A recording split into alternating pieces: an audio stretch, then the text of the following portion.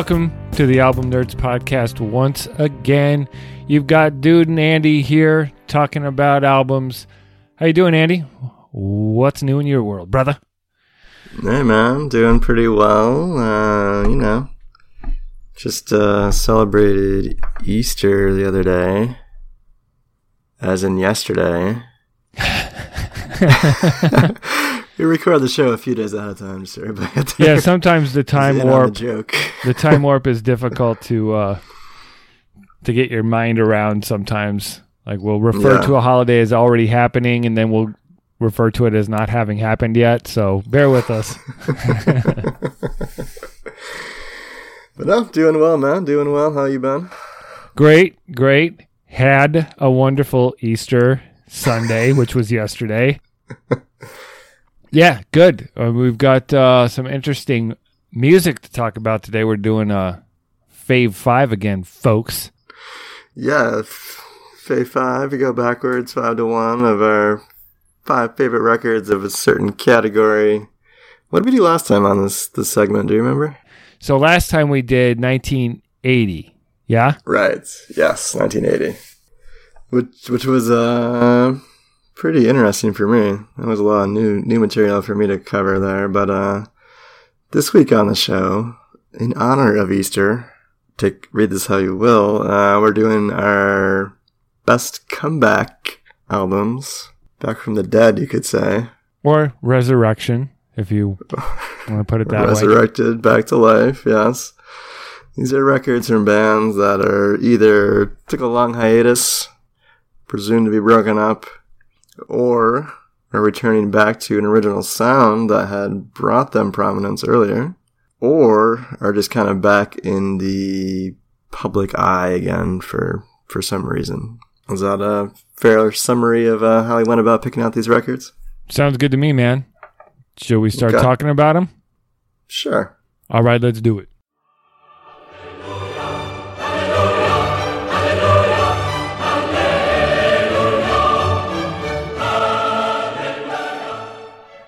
All right, so these bands their candle started to flicker or was blown out completely. And I'm starting with one where it was a flickering flame. This is going to get real, yo. Number 5. Okay, so this is U2, All That You Can't Leave Behind. Now, we did actually talk about U2 on the 1980 Fave 5 with their very first full-length album.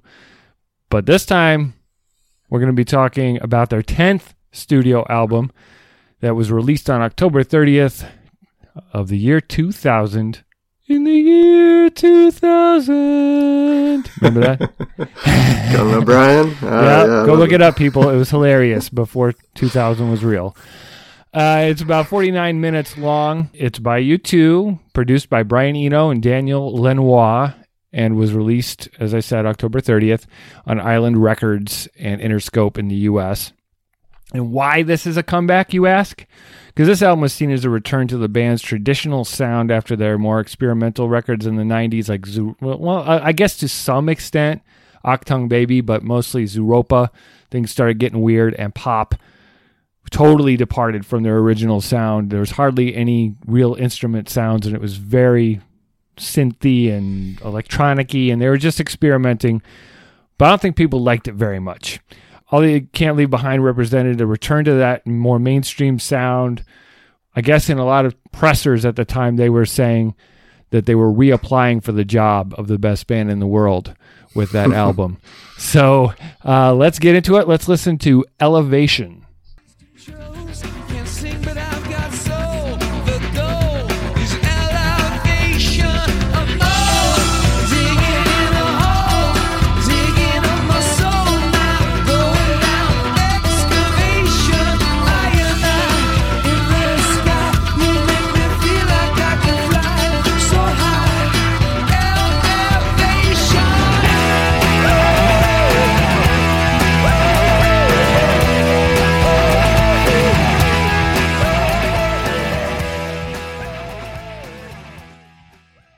What'd you think about this record? I mean, I'm not a huge U2 fan, but I definitely enjoy their music, and this is definitely the record I come back to the most. It has all the bigger hits on it, at least for my generation, and probably the millennials that come after me. This is the record that really defined it, what U2 sounds like. You heard these songs like on commercials and in movies, and it was everywhere for like those few years around the early 2000s there. Could not escape this record.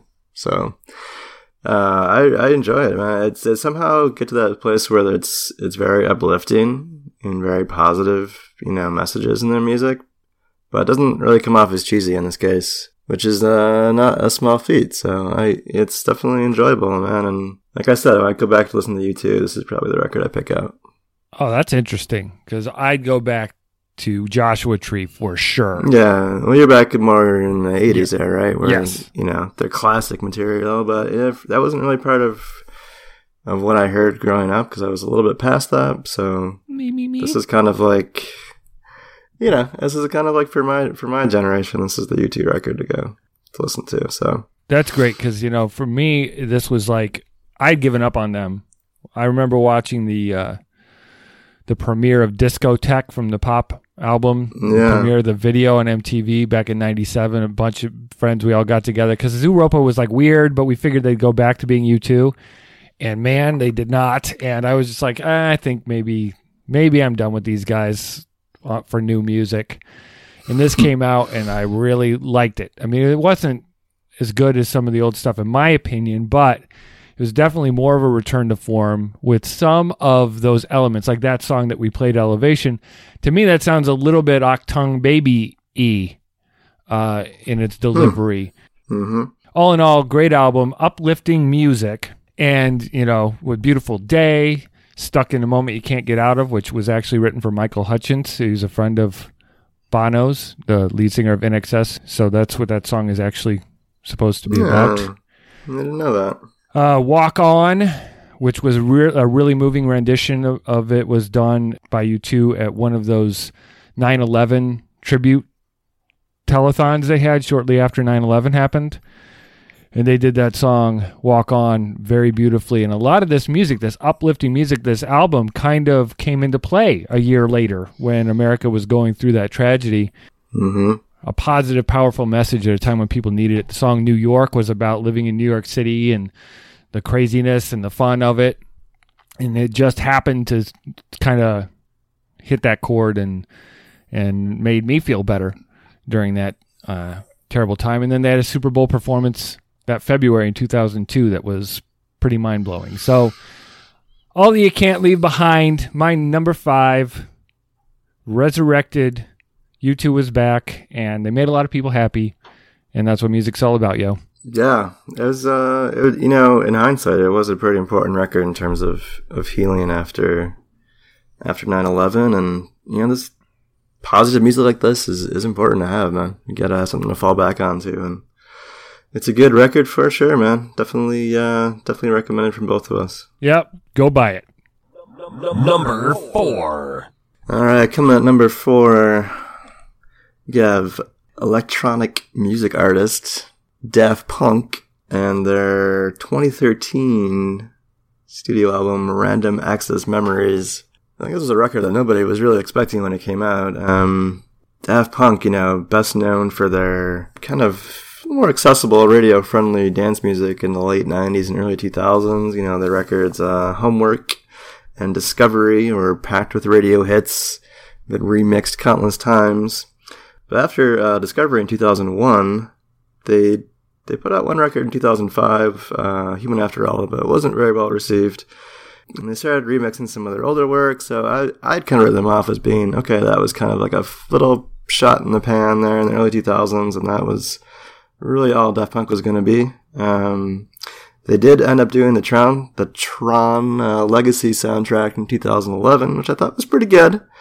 But then out of nowhere, in 2013, they put out this Random Access Memories record, which was like a total flip on their sound. Approach to making music was kind of moved towards these live instrument sound and brought in a whole bunch of collaborators. Really interesting stuff, and the record just blew up. These songs are everywhere. So let's jump in and we'll play. I think this is the opening cut here. Give life back to music.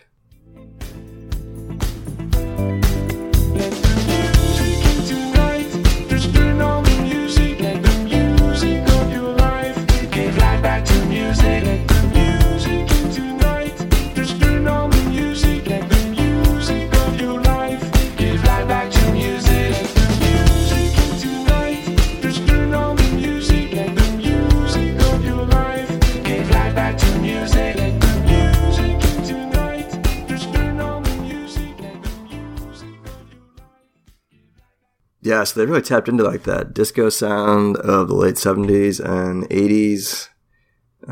Such a breath of fresh air in terms of where they were sonically before this record and where they are on this record. Those live instruments, the live band members playing. Man, it sounds so good when kind of coupled with their robotic vocal samples there and their kind of general approach to music is much more, ones and zeros, digital sounding, and got this nice, warm music behind them here. It's a nice combination, and man, I still really enjoy this record a lot. What do you think about it, man? Is it something? I know you probably heard some of these songs on the radio, at least, or in commercials at the time. Not in commercials or radio. I heard them because you made me listen to this album when it first came out. Back when we were doing written reviews on the website years ago. Yeah. So I was familiar. I mean, I'm really moved by like when people have some sort of physical issue, like the having a robot, living with a robot voice, but finding a way to overcome that and perform. It warms my heart. So that's really that's really special. I mean, it sounds mostly like actual music, so yeah, I'll give it that. This would be more enjoyable for pop fans. It has an 80s, 70s feel, like you said. It's an entry point, I guess, for EDM frowners like myself. I forgot all about it, though, honestly, dude. I mean, it didn't make any impact on me. Besides, it was less annoying than most electronic music because it sounded like 70s and 80s music. So I mean, I don't know what they came back from, so this is okay, would be my... Well, as someone who was really into electronic music in the early 2000s, This was like a total breath of fresh air. It's everything that electronic music wasn't in terms of having that dynamic range to the sound and, just sounding like there was something real to it. Yes. Was totally foreign in the genre. Like I mentioned, they brought in Pharrell for a few of these tracks, and as well as Julian Casablancas from The Strokes. They ended up winning Album of the Year in the Grammys that year for this record. So really impressive, and I think it's a cool record. I still listen to it occasionally, and it really solidified for me Daft Punk being more than just, studio DJs who could compose a nice record when given all the samples they needed. They actually went in and kind of directed and wrote this music, then composed it all together. So that's very impressive. And to know they have that range is pretty cool. So definitely check it out if you missed this back in 2013. Number 3.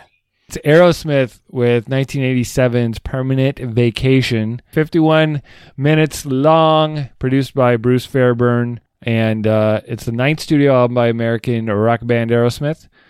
It was on Geffen Records. It was their second album, actually, back with all the original members. Some of the members, Joe Perry had left, and I think Brad Wilk, I forget his name, but members had left. They had drug issues, a lot of fighting, band turmoil. And they came back and recorded an album that didn't really do anything and was kind of boring. And then this is considered their true comeback album because they made some changes. This was the first time they employed songwriters outside of the band instead of featuring songs just composed by Aerosmith. John Kalodner, their executive producer, pushed them to do that, and they got some other songwriters involved. And Done with Mirrors was the album before this, which sounded very 70s. This sounded very 80s, very now at the time, very pop metal, with songs like Ragdoll Angel, Dude Looks Like a Lady. They kind of reset who Aerosmith was. And I think a lot of that is due to the Run DMC collaboration from a couple years before that. So let's listen to a little, you remember that one, right? The collaboration on the Walk This Way. Oh, yeah, that was great. Yeah. I mean, I love that song, man. I went and bought Raised in Hell because of that, and Aerosmith became cool again. So let's check out Dude Looks Like a Lady.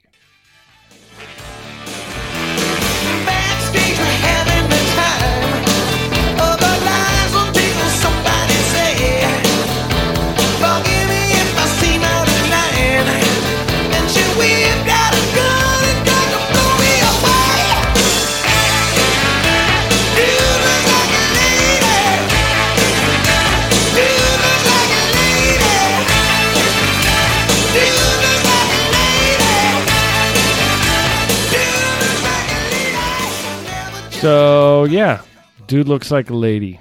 They are talking about themselves, right? I mean, this is... From what I read, this was about... It has something to do with Motley Crue, and they were hanging out with Vince Neil. Some people say it's about Vince Neil from Motley Crue because they looked like ladies because they had all that ladies' makeup on. And then some of it is maybe those guys were talking about some dudes that looked like chicks somewhere. You know, who knows? So what do you think about this record, man? You down? No, I got a soft spot for Aerosmith, and this record has some of my favorite Aerosmith songs on it, so I do approve for sure. I would say maybe not every track on here is great. There's a handful that I could probably skip. Tracks like Ragdoll is probably like my top 5 Aerosmith songs. Mm-hmm.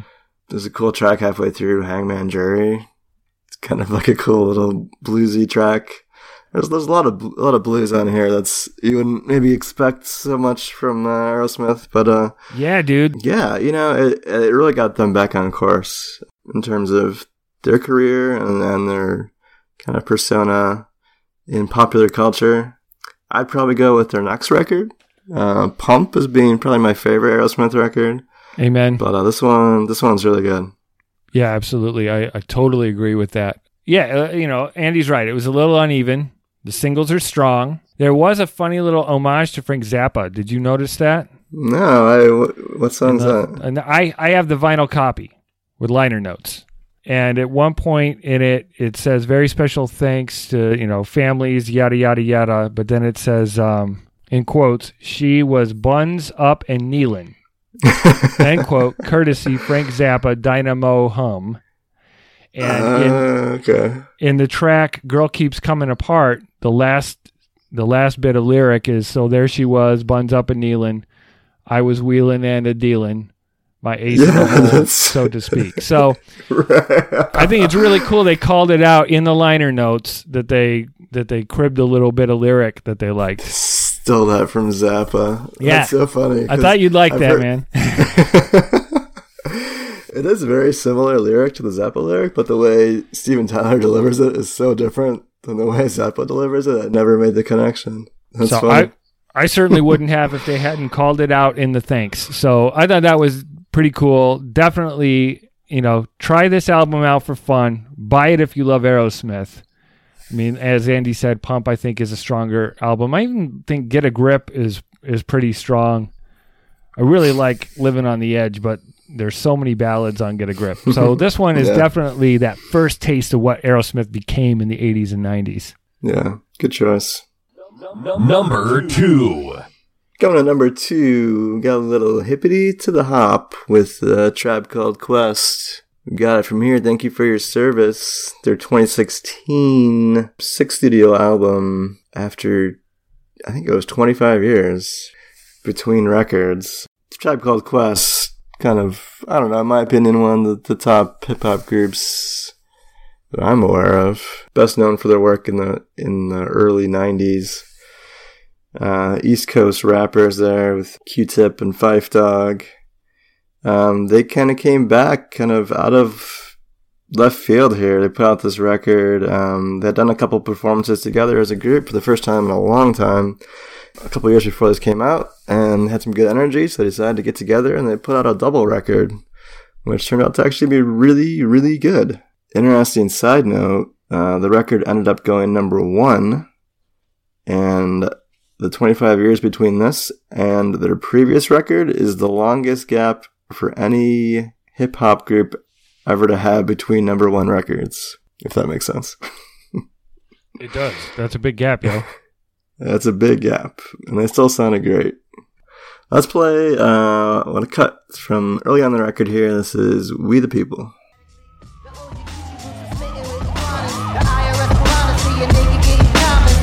In the hood, living in a fishbowl. Gentrify here, now it's not a shithole. Trendsetter, I know my shit's cold.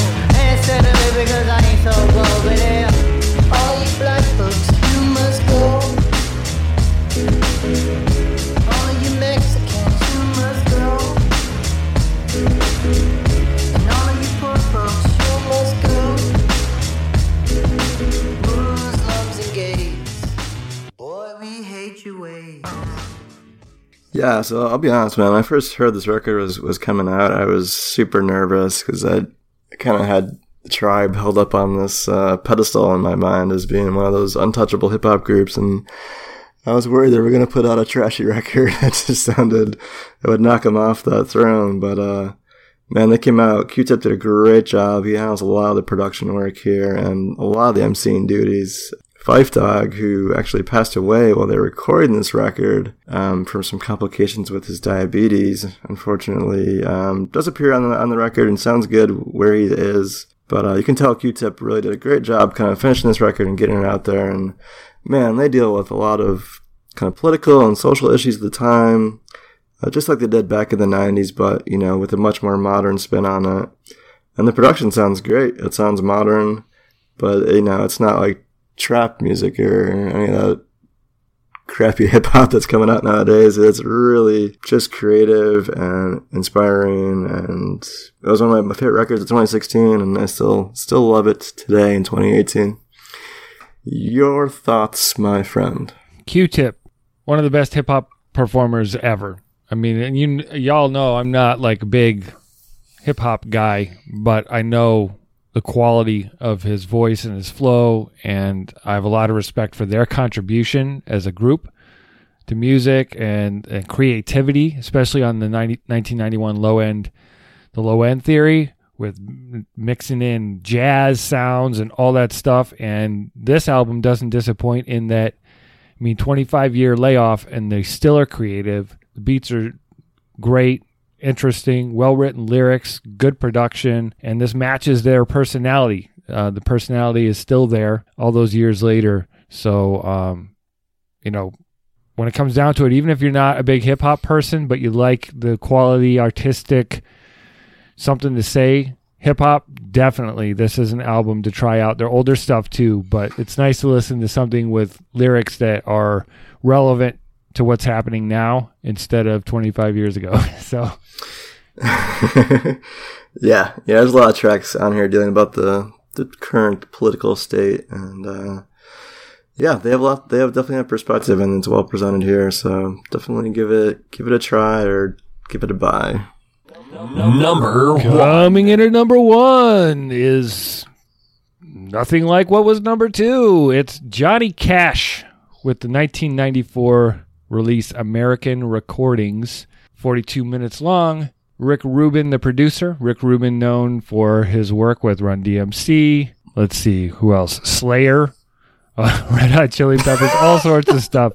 This guy's yeah, this guy's definitely like metal and rap are the things that he had worked on before this album, this country album by Johnny Cash. So at this point, Johnny Cash is a pretty old dude. This is his 81st album.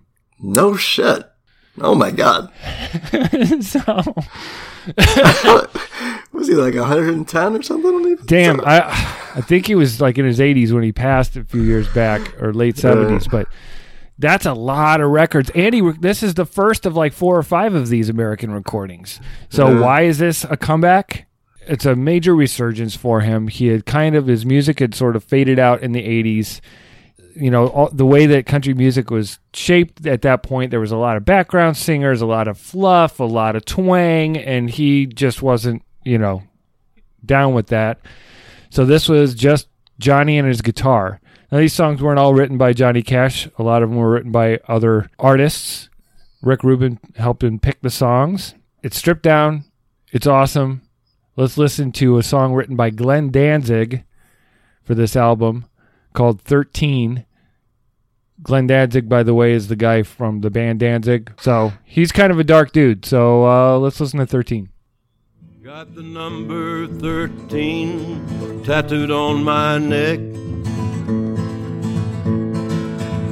When the ink starts to itch, then the black will turn to red. I was born in the soul of misery, never had me a name. They just gave me the number when I was young. Jeez. So Wow. yeah, This record is so dark, man.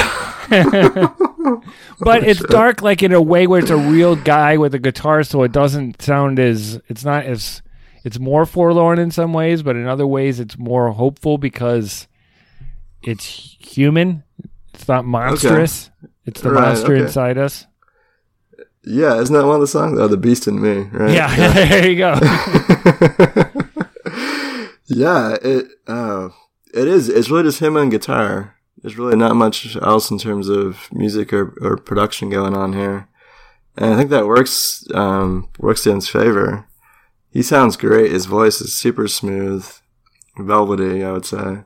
The thing I remember most about this record is the album cover, I think. You know, the big Cash across the top, and then what looks like a sunny day, but it's kind of that sepia tone, and then just like that big black figure with the big long coat. I remember that from my childhood very clearly, thinking like, who is this ominous figure? Like, who's this Cash guy? Yeah, going back and listening to it nowadays, it's definitely one of my favorites from this era of his career. It's a good collection of songs. I didn't realize so many of them were not written by him. It's probably about like more than half, I would say. Does that sound about right? Yeah, something like that. And a lot of the American recordings were, some of these were written for him, and some are covers. And as the other ones come on, we have more covers. Some great covers, reinterpretations of songs on the American recordings, 2, 3, 4. So check those out as well. Yeah, man, this reintroduced Johnny Cash to new generations who dismissed him as some like old hokey country guy, me included. When this came out, people were going nuts for this, at least in my circles. Like, oh my God. And this made me start to like country. I was always like, country stinks. And then it started being country stinks, but I like Johnny Cash. And then country stinks, but I like Johnny Cash and outlaw stuff. And then as time went on, my mind opened more and more. But it's because of the Man in Black. He kicked the damn door down, and I thank him for it.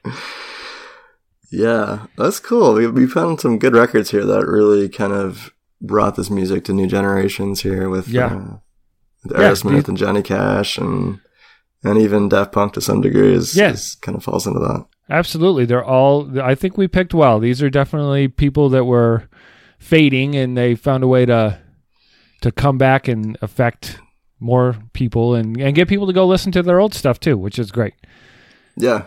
So, definitely. These are good records to jump off if you're not familiar with these artists, and then kind of dig back through their back catalog and see why they were popular in the first place. Absolutely. So buy this album. It's great. Yeah, it's a good one for sure. So that's the Fave 5, as we like to call it. Fave 5 comebacks from, I don't know, the last 25 years or so. So you're saying? Next week on the show, we're going to do another installment of our Loosely Connected segment we like to do, where one of us picks a record and the other is charged with finding a record that is somehow connected to it. And we talk about both. It's pretty fun. You just can hear the other guy squirm a little bit as he tries to find a record that somehow is related to the other one. So we're going to be talking about concept records having to do with literature. Literature. That is literature. Yes, not just books, but real literature. That's true. So that's going to be, it'll be fun. Be sure to tune in next week for that one. But in the meantime, where can they get a hold of us? Well, y'all can follow us on Twitter. That's the one with the little birdie. Instagram and symbol at Album Nerds. Subscribe to the show on the iTunes, Google Play, Music, Stitcher Radio. And tell us your favorite albums over at albumnerds.com, where you can find everything Album Nerds related. So, thank you for listening to the Album Nerds podcast. Please join us next time. It's gonna rock. Talk to you then. Thanks for everything. Thanks so much. So much enthusiasm. Woo! Enthusiasm is your department, man. I'm leaving all this in the end. Bye-bye, everybody. See you next week. Thanks for listening. And I mean it. He does.